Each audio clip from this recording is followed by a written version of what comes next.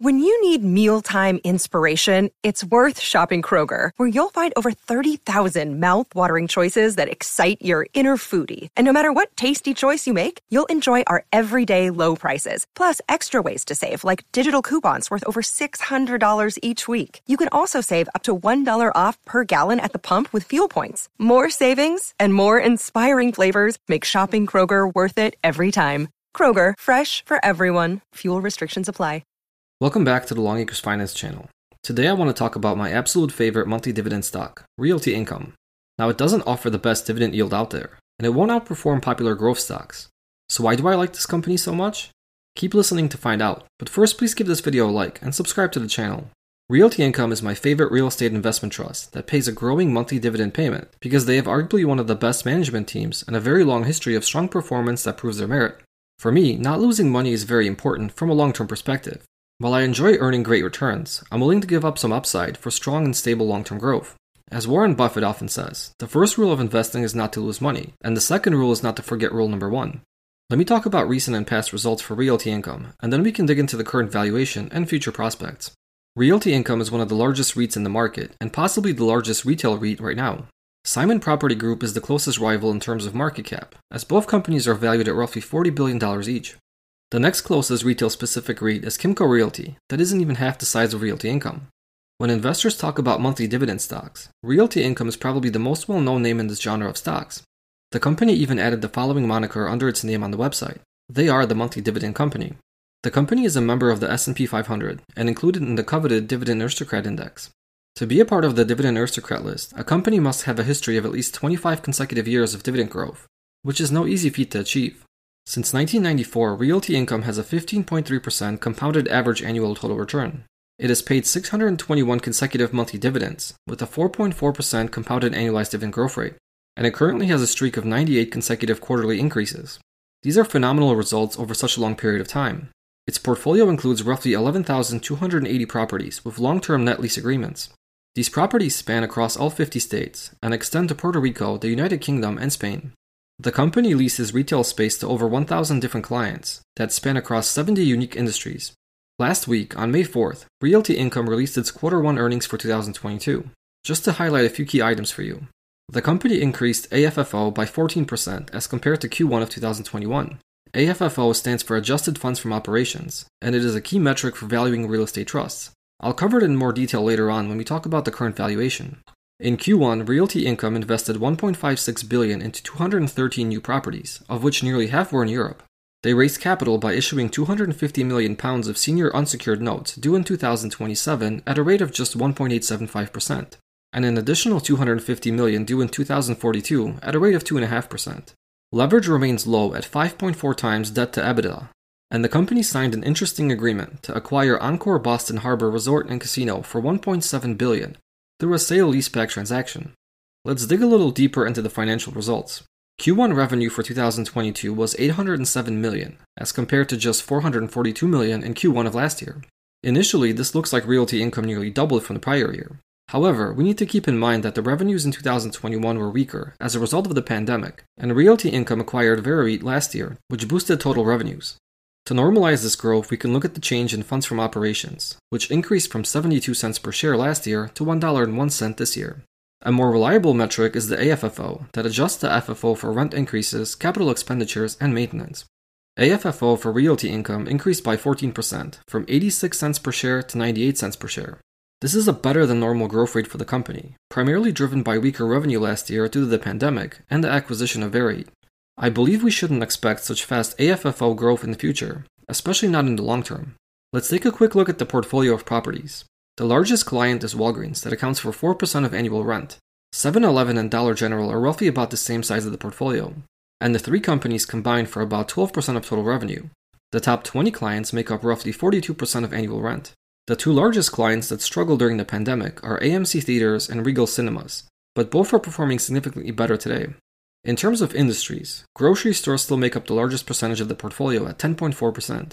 Realty Income has really pushed into this industry that made up just 5% of the portfolio 3 years ago.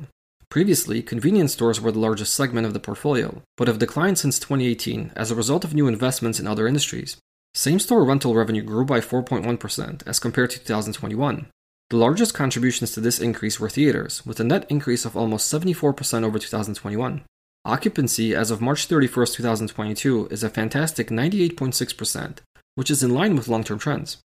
The pandemic didn't really impact realty income in terms of occupancy, as the rate never dipped below 97.9%, which would be a great rate during prosperous times for many other REITs that are not run as efficiently.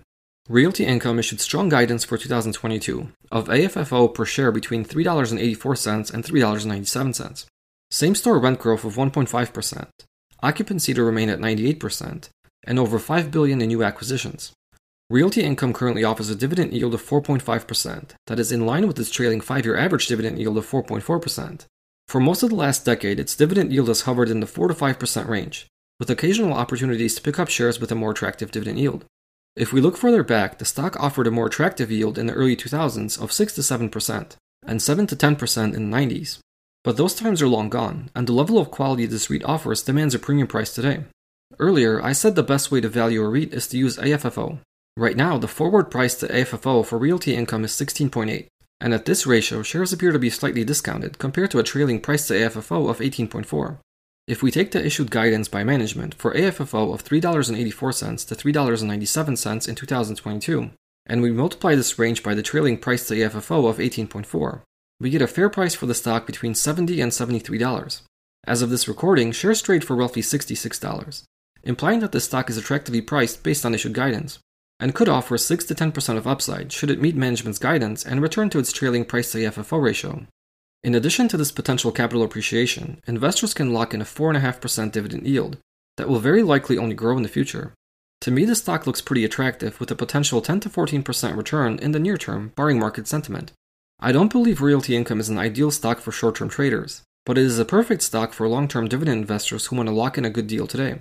With all the volatility in the market recently, I don't know which way prices will move in the short term. They could continue to decline, or they could rebound and make a full recovery to last year's all-time highs. I think recent trends, and the high likelihood that the Fed will push the economy into a recession, means that the first scenario is more likely. But here's what I will tell you. I don't concern myself with what's going on in the stock market, nor the intraday prices of individual stocks. I have absolutely no control over any of it, and I think trying to time bottoms is a foolish approach to investing, especially for a long-term investor. I look for two things, and two things only when making an investment decision. 1. Do I think the company will grow in the future? And if so, can I make a reasonable assumption as to what that growth rate will be? And 2. Is the stock attractively valued today? So as far as Realty Income, I absolutely believe it will continue to grow, and I think we can expect at least 4% conservative growth from the business, on top of the 4.5% dividend yield offered today.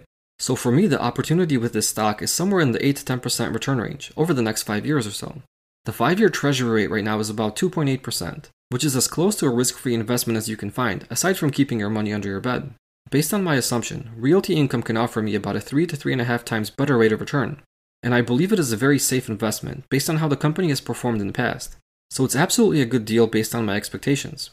We just went over the valuation, and to restate what I mentioned earlier, the dividend yield looks reasonably attractive at the current 4.5% level, and the share price is 6 to 10% below where it should be based on full year guidance. I have already added to my position this month, and I will likely continue to do so at the current price range.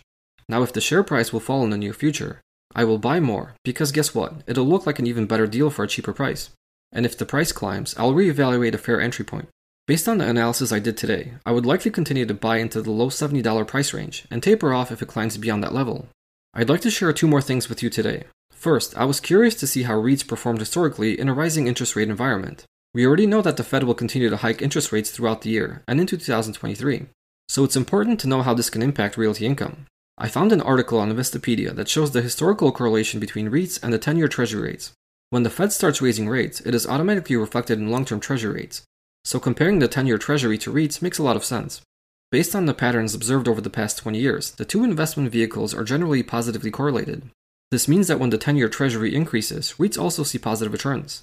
Investopedia states the reason is rising rates typically mean that the economy is growing, and the value of REITs increases as a result, because the underlying real estate assets increase in value as well. Something to note here is that right now the Fed is raising rates to fight inflation, so they are in turn trying to slow down the economy, as evidenced by the latest GDP figures. This tells me that there may be more pain for REITs in the short term, but I don't really like to speculate what the economy will do in the next few months. The second thing I want to share with you is this interesting return chart provided by Realty Income as part of their earnings presentation. It shows the yield and total return for the stock since its inception in 1994. And it also shows the yield and returns for the US Equity REIT Index, the Dow, the S&P, and the Nasdaq over the same period of time. What's interesting here is Realty Income has offered the most attractive dividend yield compared to each of these 4 benchmarks. It has also offered the best compounded annual returns. Since October of 1994 through March 2022, Realty Income has a compounded annual rate of 15.3%. This is almost 5% better than the US Equity REIT Index, the Dow, and the S&P, that are all right around 10.8%. Even the fast-growing Nasdaq has underperformed Realty Income, offering just 11.2% compounded annual growth. If we take a closer look at the most recent years, all 4 benchmarks are performing better than Realty Income with the exception of this year. The real drivers that led to Realty Income's outperformance were historical market crashes. Realty Income performed exceptionally well in the dot-com bubble, offering strong double-digit returns between 2000 and 2004. In the 2008 financial crisis, this REIT fell only 8% as compared to 30 to 40% losses for all 4 benchmarks. I believe it can produce similar results over the next 20 to 30 years, all the while rewarding long-term shareholders with ample and growing dividend income that will be paid month after month. I hope you enjoyed the video. If you did, please give it a like and subscribe to the channel. Thank you for watching and see you next time.